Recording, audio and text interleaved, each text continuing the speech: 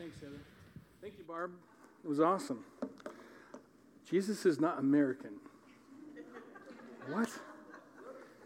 Come on. Hang on. Got to turn on my Holy Spirit fan. You think I'm kidding? You stand up here. No, hey, listen, happy Father's Day. It's great. Hey, I just want to say, I know I'm probably out of line in doing this, but I'm going to do it anyway. My friend Travion, wave your hand, Travion. Right there, graduated from Central Washington University this week. I know there's going to be a graduation day, but I just had to. I'm so proud of him. Plus, I went to school at Central as well, so go Wildcats. There you go. It's awesome. I'm very proud. Good stuff. I love this. Listen, if you're with us for the first time or the first time in a long time, welcome home. My name is Lance. I'm the pastor here, so it's good to hang out with you. I want to tell you today in our Father's Day moment a couple of things that I love more than anything else. I'm going to tell you 5 of the top 5 dad jokes. Yep. Here we go. I'll start with number 5. Number 5, top dad joke. I went for an interview and they said, can you perform under pressure? I said, I'm not sure about that, but I can give a good crack at Bohemian Rhapsody. What? Here we go. Number 4. Why can't Elsa be trusted to hold the helium balloon? Because she'll let it go. Yeah, see? There you go. Every good mom knows a good dad joke. Here we go. Number 3. I got a pen that can write underwater. It can write other words too, but I like underwater the best. Number 2. My pet mouse Elvis died last night. He was caught in a trap. See, everybody under 40 has no idea what that's about. Caught in a trap. Now you're singing the song. Come on. Don't hold back. Here we go. You know. I know you know. There you go. I said I love you too much, baby. You want to sing it. I know you do. Here we go. Everyone under 40 is like, that's the dumbest joke I've ever heard. Here we go. Number 1. I just adopted a dog from a local blacksmith. As soon as I got him home, he made a bolt for the door. Come on. And then one more bonus. I used to be addicted to the hokey pokey, but I managed to turn myself around. Come on. There we go. They are dad jokes on purpose because they're dumb. There we go. Listen, Father's Day is one of those days of the year that brings about lots of stuff in our heads. Right? For some of you, today is a great day of memories and good feelings. For others, today is a day that's a little more difficult. For some, it's a day where dads cared and loved, and others, it's a day where dads may have abandoned their post. But still, it's a day we come to celebrate. I say this every year, and I will say this every year moving forward. But I want you to understand something, that a father has an impact on their child's life. On purpose or on accident, intentionally or unintentionally, fathers have impacts on their children. I wasn't raised by my biological father, and he had a massive impact on how I live my life. This week, we're starting a week 2 of our series called The Dad I Never Had. The Dad I Never Had. By the way, there are some people here today who his father is no longer with us. And I would say to you, I understand. My dad's not here either. So I sympathize with you, and I'm sorry about the pain that you still feel, because it leaves a big hole in our hearts, doesn't it? It sure does. I want to show you in this series, The Dad I Never Had, not about how difficult the dad we either had or didn't had made a difference or an impact that way. I want to talk, or oftentimes a title like The Dad You Never Had implies the crumminess I came from. I don't really want to do that today. I want to spend a little bit more time talking to you about the greatness of the Father we have in heaven, right? And he's the dad that we never really had. And I want to talk to you about that guy today because he's the one that made such a big impact in my life. You know, oftentimes I think we put a lot of ceremony and a lot of pressure on people. I get to do weddings periodically, and when I do weddings, there's always funny when a bride and a groom, I meet with them weeks or months before, and they'll say something like, "Hey, Pastor, we want to write our own vows." And I'm like, "You do?" And they're like, "Yes, we want to write our own vows." And I'm like, "Okay, go ahead. I want to see them before the day we're actually doing the wedding." But here's some of the stuff I find out. They'll say things like this: "You complete me." Shaking your head. Just on elbow to your ribs. There we go. "You are my everything." Come on, if you've been married for 10 minutes, you know. Here we go. "I am nothing without you." Tough crowd. "I promise we will never argue." These are words I hear when I get these vows, and I'm just like, hey, we might want to relook at this for a sec, because none of that's reality. And that's some serious pressure you're putting on him or her. I'm just telling you, it doesn't work like that. Like, relationships are difficult. Relationships aren't easy, right? And you deal with that. And nor is the relationship between a father and their child. Nor is that easy. Nor is it perfect. Nor is it super one of those things that you just kind of dial in by Googling how to be a dad. Right? Don't do that, by the way. I'm telling you, there's all kinds of things that we put pressure on with people. It's unreasonable, it's unfair, and it's difficult. Last week I talked to you about King David. King David, remember about King David? He was the youngest of 7 brothers. We know that King David had a couple sisters, at least. Might have had more. But he was the youngest of 7 brothers. He was the one in the family who was charged or tasked with shepherding the flock of sheep that belonged to the family. If you have your Bibles, open them up to 1 Samuel 16. Now, in 1 Samuel 16, the beginning of it, we know that Samuel the prophet was asked by God to go and anoint a new king of Israel that was going to be what we know now as King David. But at the time, he was just supposed to go to David's dad's house. His name was Jesse, and he had 8 sons. That's all Jesse knows, is that one of his boys are going to be the king of the nation at some point. And Jesse is being told, hey, go get all your sons and bring them to the prophet Samuel. The prophet Samuel's going to hear from God, and he's going to know which son's going to be the king. Right? So Jesse goes and gets all of his sons. Well, most of his sons. And in my mind's eye, he lines them up. And my guess is he's lining them up in order. Right? So could be wrong. Now Jesse begins to go down. Samuel begins to go down the line with Jesse. And the first one, Eliab, nope, not him. Shammah, nope. Abijah, nope. All these different people. And he gets down to finally the last one. And he gets to the 7th son and says this. When they arrived, Samuel took one look at Eliab, the oldest son. And surely, this is the Lord's anointed. But the Lord said to Samuel, don't judge by the appearance or his height. For I rejected him. The Lord doesn't make decisions the way people do. People judge by outward appearance, but the Lord looks at a person's thoughts or his heart. Right? Now this next verse, down in verse 11, in my opinion, is one of the most disappointing, hard verses in all of the Bible. Samuel the prophet says to this daddy named Jesse, I've seen 7 of your sons. I know I heard from God. God told me to anoint one of your sons. And right now, I keep hearing from the Lord that none of these 7 are going to be the king. Samuel asked Jesse this question. Do you have any others? Do you have any other sons? In fact, it says here, then Samuel asked, are these all the sons you have? They're still the youngest out in the fields, Jesse replied. But he's out in the fields watching the sheep. Send for him at once, Samuel said. We won't sit down until he arrives.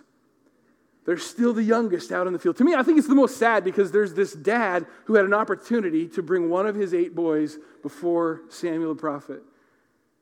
There's something that happened. There was some tension. There was some reason that David, now in our mind's eye, we kind of get this picture of David, whatever age you dream him up as, but I'll let you know, he was between the ages of 10 and 15. So he's just a young guy, just a little guy between 10 and 15 out there in the sheep fields late at night trying to fend off the lions and tigers and bears, oh my, trying to figure that out and trying to deal with what to do. just this young guy trying to make it happen. But his father referred to him as the youngest. The youngest is still out in the fields. Can I say to you today, maybe you have experienced what David felt like. Maybe your dad referred to you as that one, the youngest, her, him, that one. And at some level, you have internalized some of that stuff, and you're like, hey, I got a name. And wait a sec, aren't I your son or aren't I your daughter? Wait a minute, what do you mean him or her or she or they? There's this idea, right? You get this moment of like, I just got to figure this thing out. And maybe you're dealing with some of the repercussions of that feeling of not feeling like one of the seven. I often wonder if David knew about the prophet dinner party that he didn't get invited to. I wonder what he was like sitting out in the fields thinking like, why didn't they invite me? I'm a son. Culturally, we know that if you didn't have a lot of money, the youngest son would be the one relegated to that job. So it wasn't completely crazy. But in the mind's eye of a father-son relationship, it makes me stop and think about this. I was the youngest son in my family. I had an older brother. He had a relationship with my dad that I didn't have. My dad, we had a difficult one. I was referred to at times as the younger one. The one over there. My dad would say things like, hey, Lance, children should be seen and not heard.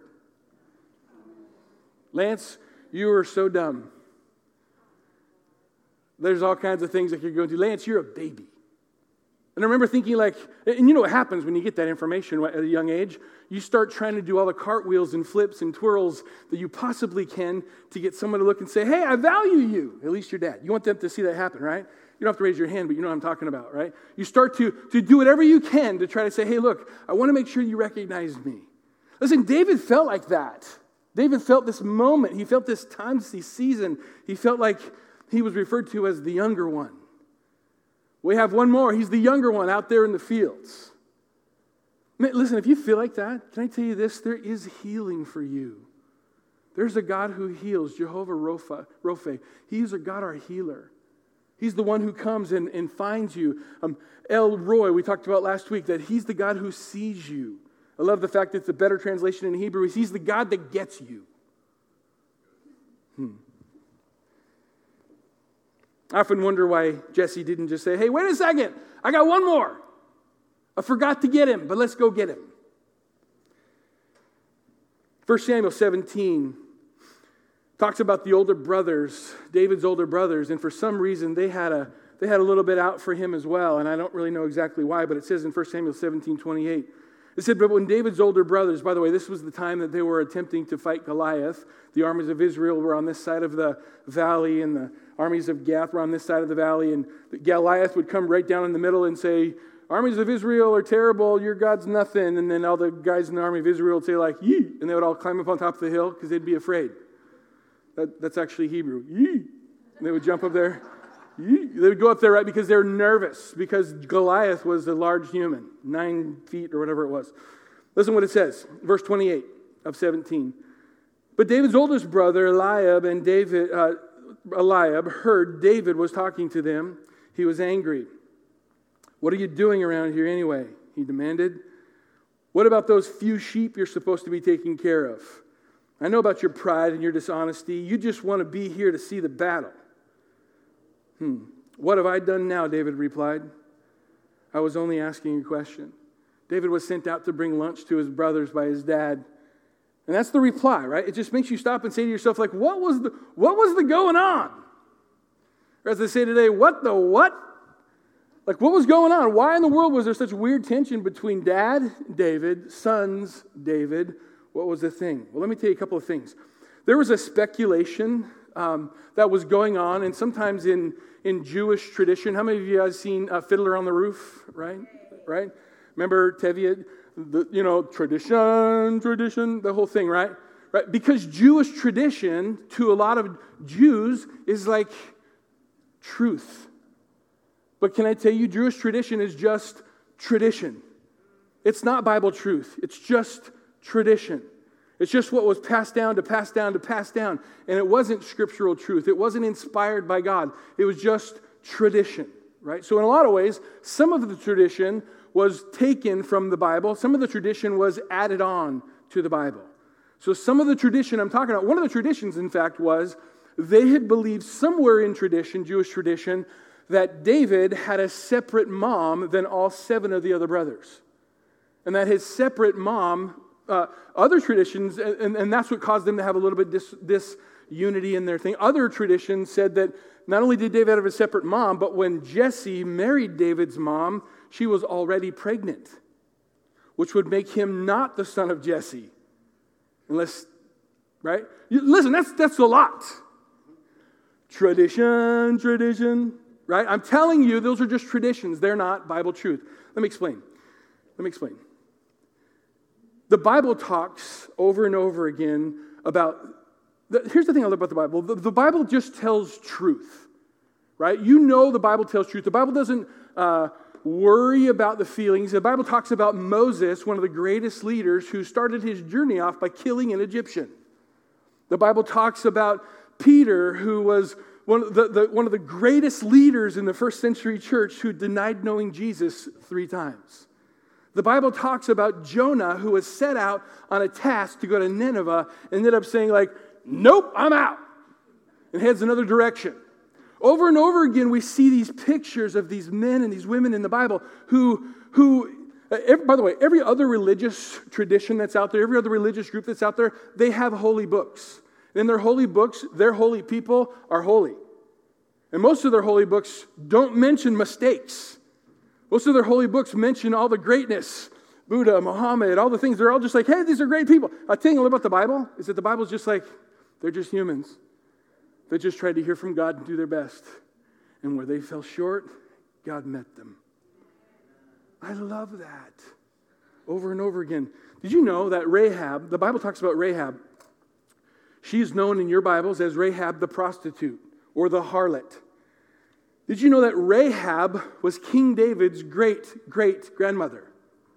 Rahab was one of the ones who helped the Israelites fight the Battle of Jericho. She was like the key linchpin, but she would have been to most Jewish people not the best example of someone you would want in the lineage and the line of Jesus himself. Did you know that Ruth was David's great-grandmother? Ruth was a Moabitess. Moabites were like arch enemies of the Jews. Moabites were like the 49ers, not the Seahawks. There you go. You got the picture. Ruth, great-great-grandmother, shows up in this moment in the lineage of Jesus. Listen, let me tell you this. If the Bible wanted to paint the picture so well, that's what I think I love about the inspired Word of God, because it just tells it like it is. And we're just like showing up saying, hey, look, I'm just trying to figure this thing out. Listen, did you know that David's mom wasn't even mentioned in the Bible? King David's great-grandma was, but not his mom. In other words, there's not a picture of, it would have been mentioned in the Bible. In other words, tradition has been loud. Tradition is not truth. I'm here to tell you, I believe with all my heart that David came from Jesse, the same mom who had all other 7 sons. But there was something different about David. There's something different that caused him to stand apart. What was it? I don't know. Well, he looked different. We know that for sure, right? I can tell you this. The Bible says that David looked completely different. Remember it said Eliab was tall, handsome. So let's just call Eliab, the first son, tall, dark, and handsome. Let me tell you the description of David, his littlest brother. His littlest brother's description was this in 1 Samuel 16:12. He had red hair, beautiful eyes, good-looking, and ruddy. How about that? Ruddy. So his brother was tall, dark, and handsome. He was short, light, and ruddy. Whatever ruddy is. He was ruddy. Can I tell you this? And you might say, well, Lance, maybe there's something there. Maybe it was a different mom. Listen, here's the thing. Many of you have never seen a family picture of my family. So I grew up in a family of 5 kids. I'm the middle of all 5 of us. I look like them, but I'm gigantic, right? So if you've not stood next to me, I'm 6'3". All of my family is all under 5'10", right? So 5'10", my mom is like 5'1", maybe 5'2".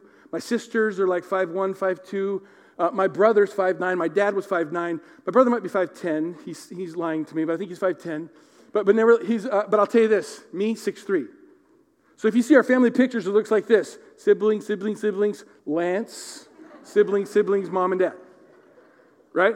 I look like Shrek in the family photo. I look like them, but I'm enormous, right? Here's what I found out. I found out that my father, he had a father, which was my grandfather. I never met him. In fact, he died when my grandma was pregnant with him, so my dad actually never met him either. I heard stories of my grandfather. Here's the stories they told me. He was a logger, and up in the woods, he was 6'3" and loved to sing. Bam. I'm family. Maybe there's somebody in David's family who was ruddy. Come on. Let me tell you 7 truths that I learned about this story with David. The dad you never had, number 1. The dad you never had sees you. The dad you never had sees you. He's El Roy. He's the one that sees you. He gets you. Truth number 2. The dad you never had waits for you. I love the fact that as David wasn't at the barbecue hanging out with all the brothers and the prophet, that Samuel said, I'm going to wait. In fact, he didn't say, I'm going to sit down and wait for young David to get here, but he says, I'm going to sit down and I'm going to stand up and wait. In other words, there's this anticipation that says, I got something special for you and I can't wait to give it to you. Listen, I don't know where you are today, but maybe you've been saying I don't know if God hears me. Everything I've been trying to do, it's not showing up. God will wait for you. He's the long-suffering God. Truth number 3, the dad I never had sees your future. He sees your future. He sees, maybe your dad was short-sighted in seeing what he saw in you. Maybe your dad said things about you that dad shouldn't say about you. Maybe those are the things, but I'll tell you this, the dad you never had sees your future. He sees where you've been. And let me tell you this, you might be 65 years old. You might be at that place, and God sees your future.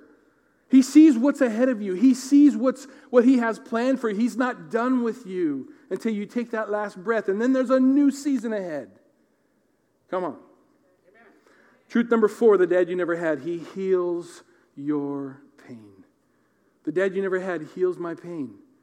The pain inside and the pain on the outside. The dad you never had can meet you at those places, that crossroads of pain and anguish, that crossroads of I just need to take another breath, and He'll meet you at that place. The dad you never had will make you ready. The dad you never had will make you ready. I always think to myself, if King David was going to be the king of the nation that we know of as the lineage of Jesus, remember Jesus, we know that was described as the son of David. Right? Even though he was the great-great-great-great-great-great-grandson of David, we know that Jesus was in the line of David.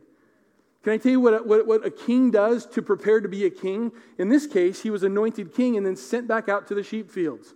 What kind of king training is that? Right? If you're going to train a king, send him to king's school. He didn't go to king's school. He didn't learn where to put his fork and his knife and his spoon. He didn't learn the proper etiquette. He learned how to fight giants and lions and tigers. He learned how to take care of sheep that stray off and go out, leave the 99 and go after the one. Let me tell you this, He prepares you for your future. You might say to yourself, but Lance, I didn't get accepted into the whatever. I don't have the qualifications for the whatever. I didn't make the whatever. Let me tell you this, wherever you are, God can do whatever He wants to do in you. Some of us have wasted hours and days and time in our life to say, God, you must have forgotten me. And all along He's saying, I haven't forgotten anything. I've been training you all along. He makes you ready. Truth number 6, the dad I never had. He hears your worship. The dad you never had hears your worship. He hears your worship. It might not sound great, but He hears your worship. I'm not talking about the singing. I'm talking about the worship. Today I was driving here, drove over the Fox Island Bridge, and halfway over the bridge, I turned around, looked over my right shoulder, and I saw Mount Rainier sitting over there. And I was like, you done good, God. Look at that. Come on. Let me tell you this. God hears your worship. But if He hears your worship, He also hears your complaining. I just added that. But I'm just saying, He hears your worship. Some of you are going to walk away with that. Not walk away. He hears your worship. Can I tell you this? Start singing songs. Start making up words. Start saying things. Remember when you were little? You ever have a grandbaby or a baby around your house and they just start making up songs? And you're like, it makes no sense whatsoever. But you listen to it and you're like, that's so cute. It's crazy words, but it's so cute. Right? My granddaughter does that all the time. And I'm telling you this, He hears your worship. And I got a funny feeling that when we sing worship to God, that somehow goes into His heart in a deeper place. Not like us. We just hear it in our ears and think that's cute. It's something that drops deep in His heart. If there's one thing, if somebody had said to me, Lance, God doesn't hear my prayers, give worship a shot. Start telling Him how great He is. Start telling Him how amazing He is. Well, I don't feel it, Lance. He's not answering the things I want done that way. Start giving it a shot. Start worshiping Him and watch God change you. And then watch God change the situation. And finally, number 7, the dad you never had. He forgives your sin. Come on. He forgives your sin. You remember the story. David sent his men off to war, stuck around when he should have gone off to war with them, and ended up getting caught in a crazy, dumb decision of his and going down and taking another man's wife. And then to cover it up, after she gets pregnant, he decides to kill her husband in this crazy way of doing it. And Uriah he sent the husband out to battle, and then when he tells the army, everyone step back when the enemy shows up, and they all step back, and her husband got killed. And David's like, and he made it all happen because he wanted to cover up his sin. That sounds terrible. This is the king that we refer to. But let me tell you why. Because he came to the Lord and said, forgive me, God. Lord, forgive me. If there's one thing that describes David that we know of more than any other, it's this. He was a man after God's own heart. Here's what it doesn't say. He was a man who never made mistakes. David was a man, it doesn't say that at all. It doesn't say he was a man who never made mistakes. It says he was a man after God's own heart. In the midst of the mistakes, in the midst of all the crazy, he was a man who was after the heart of God. I don't know what it's like in your world. I don't know what kind of a father you had. But whether you're a daughter, a son, whether you're a dad or a mom, I can tell you this. God can still be the dad we never had. He can meet us in those places where He tells us our future, where He heals us of our pain, where He meets us and knows us where we are. He's also the one that can forgive all of our sin. I wanted to leave off with that one today because I feel like there's some of us here today who've been living for years under guilt and shame of the woulda, shoulda, couldas. All the things that you wished you woulda because your kids are no longer this or that, or they're no longer 3, they're 12, or they're 15. They're no longer here because they're now 35 and they live in Nebraska. I don't know, you get this idea where there's like, well, I can't change it now. Yes, you can. Because you can ask God to heal you from that place and watch God show up in their life because He's God. Amen? So I want to pray with you today. Can we do that? Lord, this morning we come before You and we thank You for grace. We thank You for King David as an example. Lord, we thank You for all of the stubbed toes that are resembled here in this room. Lord, of the things that I wished I wouldn't have, I wished I could have, but I know now, God, that You can forgive our sin. And Dad, I don't know what's going on in your mind today, but I want you to come before Jesus and say, Jesus, forgive me. I didn't live up to the place I wanted to live up to. Maybe that's you, Mom. Go ahead and say the same. Will you just forgive me, Jesus? Come on, church. He says if we confess our sin, He'll forgive our sin and purify us from all unrighteousness. When you just get hung up for a second on the word purify. He wants to purify you. He wants to purify you, Mom and Dad. Right now, I want you to say, Jesus, would You forgive me? I need You, Jesus. Heal me today. Lord, I pray for my kids. Lord, we lift our kids and our grandbabies up to You, and we ask, God, that You would bring hope and healing and draw them close to You. Maybe you're here today and you don't have any kids, and you're a daughter or a son, and you're saying, maybe one day or what all that. Lord, I pray that we would look to You like David did and say, You are my dad. You are my father. You are the one who meets the needs that every earthly father can't, because some of the expectations might be super big. But Lord, you can meet us there. You're the one that sees us in the field when we're alone. So God, thank you for your healing today. Thank you for your wholeness. Thank you for your restoration. We love you, God. In Jesus' name. Amen. It's good.